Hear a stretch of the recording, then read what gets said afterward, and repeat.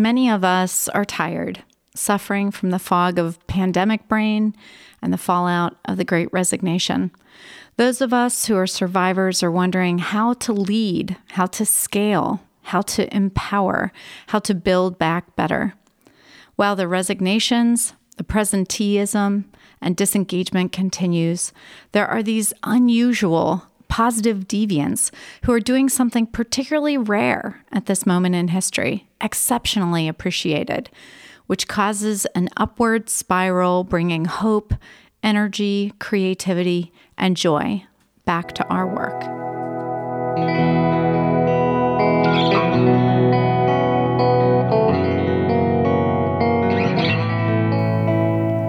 Welcome to The Behaviorist with Work Wisdom, where we help you adopt high-performance mindsets, behaviors, communication, and culture. I'm your host, Kedron Crosby. Our intention for the Behaviorist podcast is to share accessible, concrete practices that you can weave into your whole life to begin a shift towards joy and meaningful achievement. Today, we're focusing on an organizational topic that is both as necessary as air and as mysterious as how bees fly. We're exploring how leaders share power, and particularly the relationship between empowerment and the secret, elusive element of enthusiasm. Ralph Waldo Emerson, one of our favorite work wisdom transcendentalists, wrote that nothing great was ever achieved without enthusiasm. It's our lifeblood, yet it is in such short supply. How do we grow it? How do we recognize it? And most of all, how do we not extinguish it in our workplaces? Today, we're so fortunate to have two insightful leaders with us to share their experiences and wisdom. Rebecca Walk, partner at Simon Lever, business advisors and CPA, and Vanessa Filbert from our team at Work Wisdom, but also the CEO at Community Action Partnership. Thank you both for joining us on The Behaviorist today as we explore the intersection between empowered cultures and enthusiasm. Thanks for being here. Thank you guys for having us. Yes, absolutely. So, Vanessa, I know this is a topic that's near and dear to your heart, this idea of sharing power to scale, to grow impact. What do you find most exciting about sharing your power and your influence to make an impact with your incredible team at CAP? That's a great question. I think for me, what's exciting about the power share is the opportunity to see people kind of level up into who you know they can be and who they aspire to be. So that's something that I've seen with our team, is that there are those moments of sharing power and when you can see people light up into their purposeful selves. I think it also helps keep me grounded in humility, not to think that I'm the most influential, most important thought in the room. So when you share that power, it's a reminder that it really does take kind of a team to make that happen, especially here at CAP. Yeah, that's so good. Thank you. Becky, when you think about empowerment, why do you feel that it's important as part of the leadership at your organization to be intentional about sharing power? Yeah, absolutely. I think sometimes we have to define why something's important to get buy-in from others. At our organization, like a lot of other organizations, empowering others is actually one of the key factors in developing our people and also propelling us forward as an organization.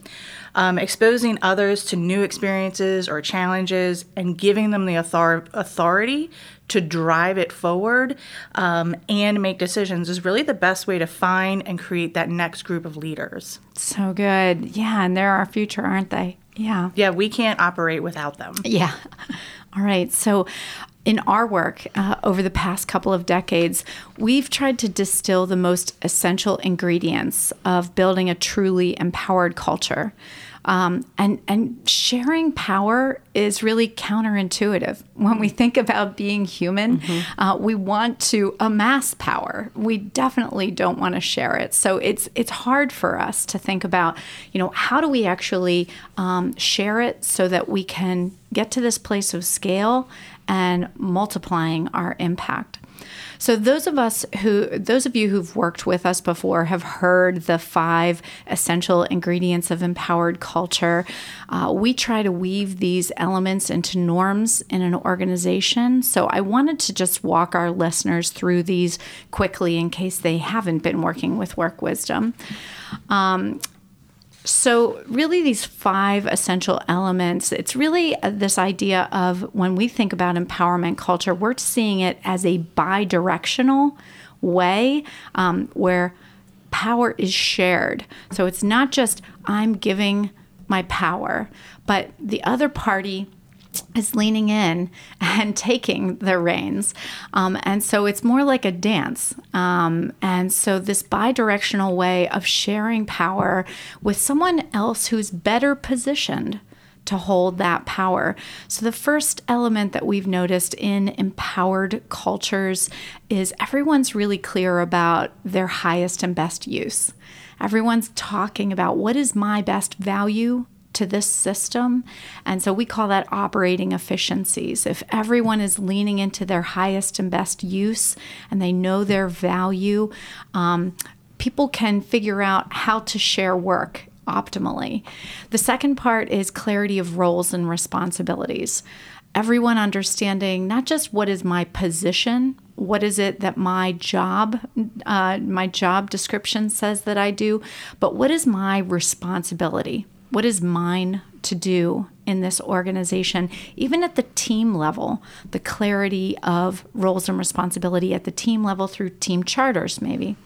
The third element has to do with making sure that we are giving true authority to make decisions at the optimal level. And very often, this is making sure that the decision-making locus is as close to the customer, the client, as possible, and that as leaders that we are not pulling the rug out when we give the authority, that we're making sure that we're only giving authority at the level that we are yet comfortable in sharing that. The fourth element, we talk about knowledge sharing. And originally when we found the research on this, it was mostly about sharing the budgets and sharing the database. But in my experience, it's more about sharing the unwritten norms, unwritten rules, the story about that relationship with that stakeholder from 10 years ago that's going to show up. And then the fifth element we always talk about is trust. And so trust, of course, is a confident relationship with the unknown. And that's how Rachel Botsworth defines it. She's a trust fellow at Oxford University. And so when we talk about trust, we're talking about the trust triangle, the work of Francis Free at Harvard Business School, thinking about, is this person authentic? They're not shining it on. They are, in fact, who they say they are. Do they have good judgment, good logic? Are they reliable? And then also empathy, the third element in the trust triangle. So no culture can become normed into empowerment without those 5 elements. And so for many, many, many years, that's what we've been helping organizations think about. So I'm just feeling that in the past couple of months, and maybe even year and a half, we've started noticing that maybe those 5 aren't enough. We're about to get into that, but before we do that, I wanted to just weigh in with both of you, Vanessa and Becky. Vanessa, when you think about the 5, the operating efficiencies and clarity of roles and responsibilities and authority and knowledge sharing and trust, which would you say is most critical to scaling the success of your organization at CAP? It's interesting because I don't see them quite separate. Mm-hmm. I feel like they connect in a way that's important. I think there are seasons in which certain one of these 5 are in higher use. Mm-hmm. For me, we've been really leaning into kind of this foundational understanding of freedom and responsibility. You know, what does that look like to have this power and autonomy, but also lean into that opportunity with ownership at the heart of how you make your decisions, and not someone who's just employed by the organization, but someone who feels that same level of responsibility to the organization. So that's kind of been our baseline. When I think about these 5, right now, I've been really focused on operating efficiencies and getting really clear with our team about what is your highest and best use here at CAP. And it's been interesting because I think it's been helping me get really clear about what my highest and best use is as the CEO of the organization. And I think that these principles are ones that can live outside of the workplace, right? So even when I think about my family, like when I'm clear about my highest and best use, right? I'm a 2 on the Enneagram, right? So I'm less resentful. I'm saying, no to the things that I really don't want to do and yes to the things that are really best for me to do.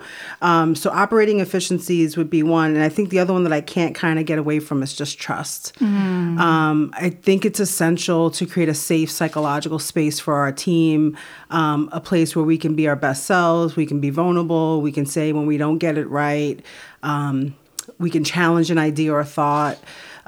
We can push the boundaries sometimes and say, hey, I know we agreed to this, but can we consider that?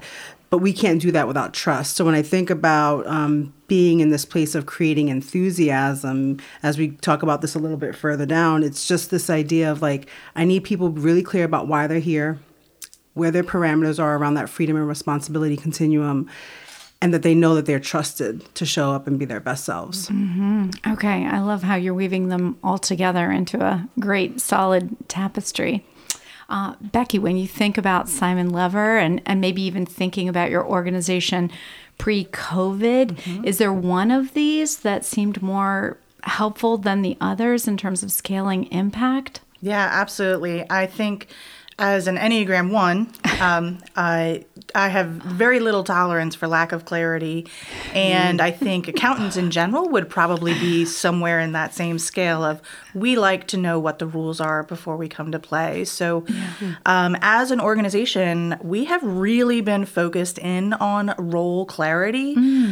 So this would be for an individual position, an individual, or I should say a team of people working together, the way we serve our clients. We're just really clarifying that. But I think we really look to take it a step further that feeds a little bit into that enthusiasm that we're going to talk about, which is not just understanding what is your job, what do you own, what do you need to do, but what is the impact that you're creating? How are you impacting our clients?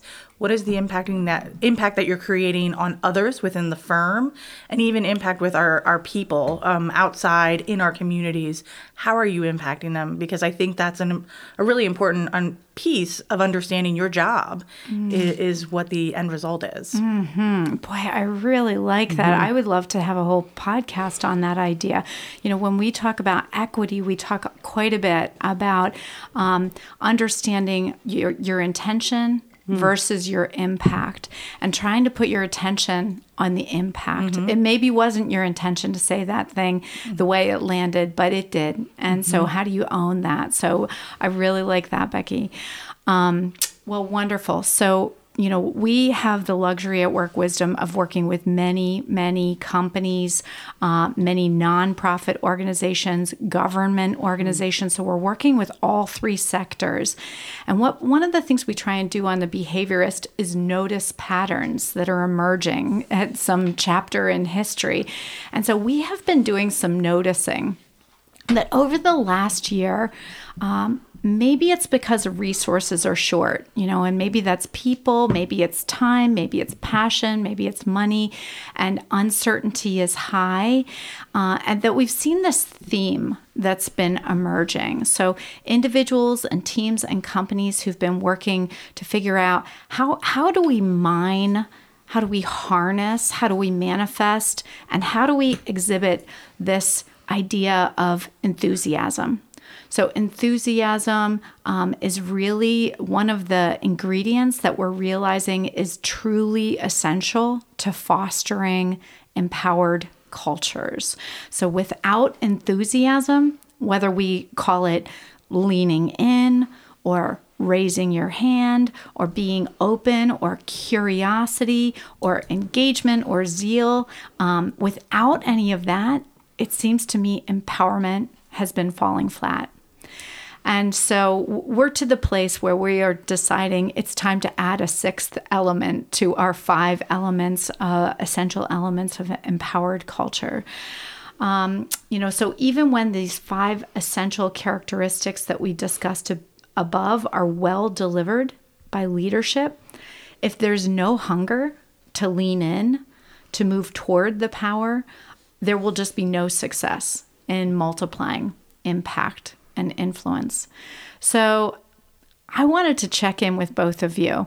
Does this sound true? Has this been your lived experience over the last year? Is enthusiasm, maybe because it's increasingly rare, is it feeling more and more essential? So Becky, what do you think about this idea of enthusiasm and engagement being increasingly important during this unusual time in history?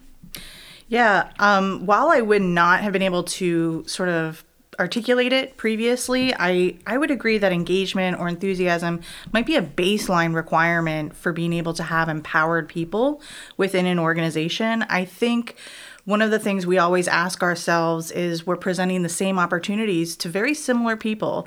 They're talented, they're smart, they're well-intentioned, and they have the tools and resources, but sometimes the outcomes are really, really different. Mm-hmm. And we've sort of had to say, why is that different? And I think what we've come to maybe realize a little bit is, and I should say, especially with the remote and separate work, has maybe made this fall into that highlight a little bit more. Mm-hmm. But the people who really understood their role and they understood what their impact of their role was, that is, they're really engaged in what they're doing, they understand it really well, they would pick up and run with opportunities. And that created some really exciting end results and some great service to our clients. Conversely, when you could tell that someone wasn't connected, they didn't really feel the connection to their work, they were less likely to take advantage of those opportunities and less likely to take that real solid ownership that you would be looking for when you're trying to empower someone. Yeah. Okay. Well, I'm glad you're seeing it over at Simon Lever too.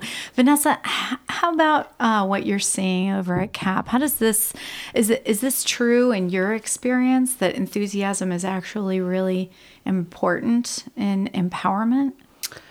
Yeah, I think it is. And I think I'm coming up with maybe a different word, but kind of the same thing. I think it's joy. And we've been having some conversations about that. It's been interesting for us because I've been looking at some data from our health insurance provider and looking at the number of our employees who have identified with either struggling with depression or anxiety during, the COVID pandemic, and really thinking about what is it that they need to reset and to feel safe, right? Because there's a part of what we've all experienced over 15 months that is beyond my control, right? But there's a space of empathy that I think I can activate to just let people know that I get it, right? It's been a hard 15 months. I think the other thing that's been interesting for us is to think about what are those places of joy? How do we connect them to their roles and their jobs? We did an all-staff Zoom, so we have 350 employees at CAP, and they were so excited to see each other because they hadn't seen each other because we've been doing all these different kinds of schedules. And in doing that, it reminded me that connectedness is essential to finding that enthusiasm, right? It's how they look for those moments of joy and connection. And I think the last part is really figuring out for us, where I've seen it, it's reminding them of what they're called to do. I consider our work to be legacy work. We get to point back to the generations that come behind us and say, hey, we had our hands on that and we try to make the world a better place. So I'm trying to find those moments of inspiration to remind them that, we can get excited about this work again. I know it's been really hard. And I also have to acknowledge that there is loss beyond what they lost in the workplace, maybe, team connection or being in the office or working differently. But, there have been folks who have lost people and loved ones and opportunities. And I try to just create space to recognize that and to still say that, there's a season for everything in life and that we get to kind of recalibrate in the new season that we're in. And hopefully that feels genuine to our team, but really helps us lean into this idea that enthusiasm and joy helps fill our buckets. Yeah. It's so interesting when we start thinking about empowerment is really how we scale our impact. And if in fact enthusiasm is necessary, is a baseline, is a requirement, what is our role as leaders? How do we prioritize contributing joy, building enthusiasm, finding spark? So, Becky, when we think about this, what advice might you give to our listeners? Maybe they're the ones who are seeking to empower others. What are your thoughts right now? Yeah, thank you. I love the word joy because I think it's just another way you can view being engaged in your work, that enthusiasm and showing up and understanding what your impact is, no matter what you're doing.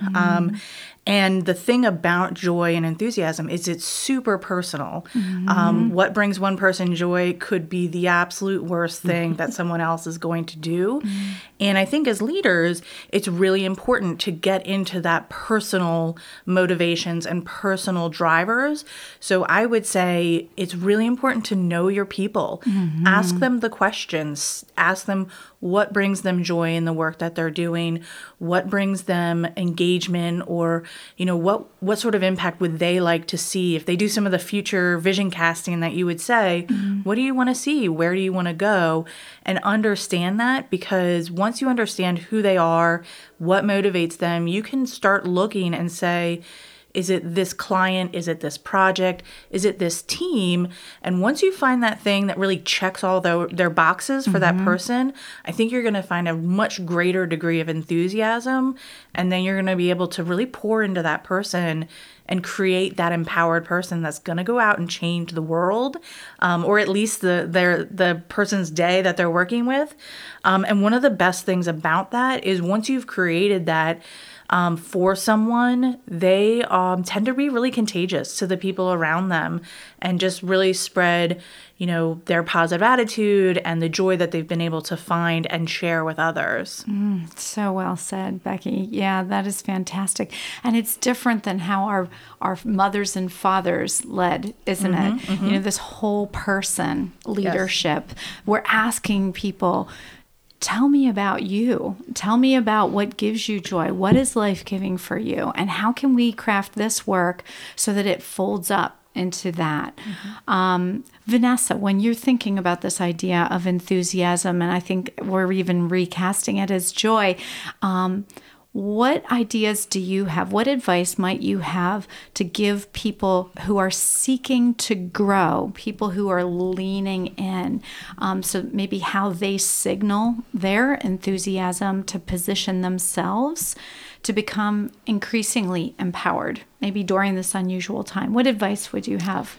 Well, I think I love that reflection, Becky, because I think this idea of giving permission for people to measure what lights them up is really different. And I would say it's an exercise that I had done recently with someone say, I want you to think about your day and think about every meeting or every interaction or the project that you're working on and what lights you up and which ones kind of dim you down, and really helping them to give themselves permission to say, oh, doesn't mean that you get to craft the job perfectly the way you want. We all have those ups and downs, but it provided me more clarity about what was life-giving for that person and how that, in kind of identifying that, their operating efficiencies kind of come to light. So I really appreciated that reflection, Becky. That was helpful for me.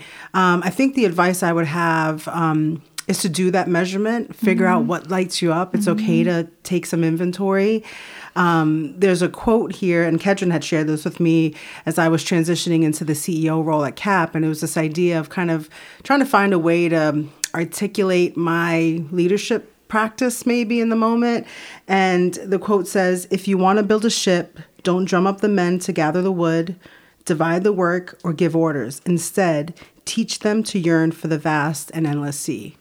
And that for me had kind of settled into my heart. So when I thought about my team and those folks who do lean in, who are enthusiastic, what I'm recognizing is that I didn't give any of those people specific to-do lists.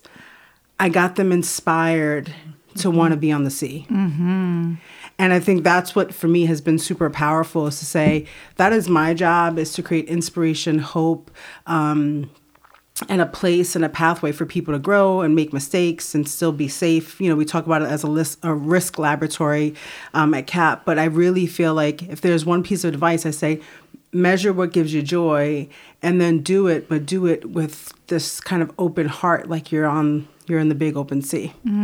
So good. So good. I love it.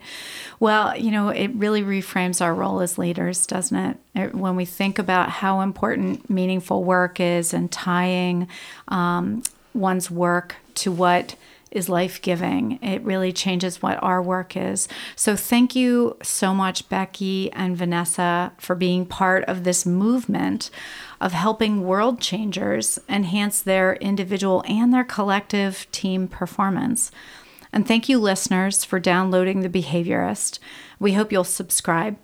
You can reach out to us through our website, workwisdomllc.com, where you can enjoy Work Wisdom Press, Work Wisdom Productions. You can ask us questions and contact us to make suggestions of topics you'd like us to explore in future episodes. So as is our custom, we will leave you with some 1-minute wisdom from Anthony DeMello. To the woman who complained that riches hadn't made her happy, the master said, "You speak as if luxury and comfort were ingredients of happiness, whereas all you really need to be happy, my dear, is something to be enthusiastic about."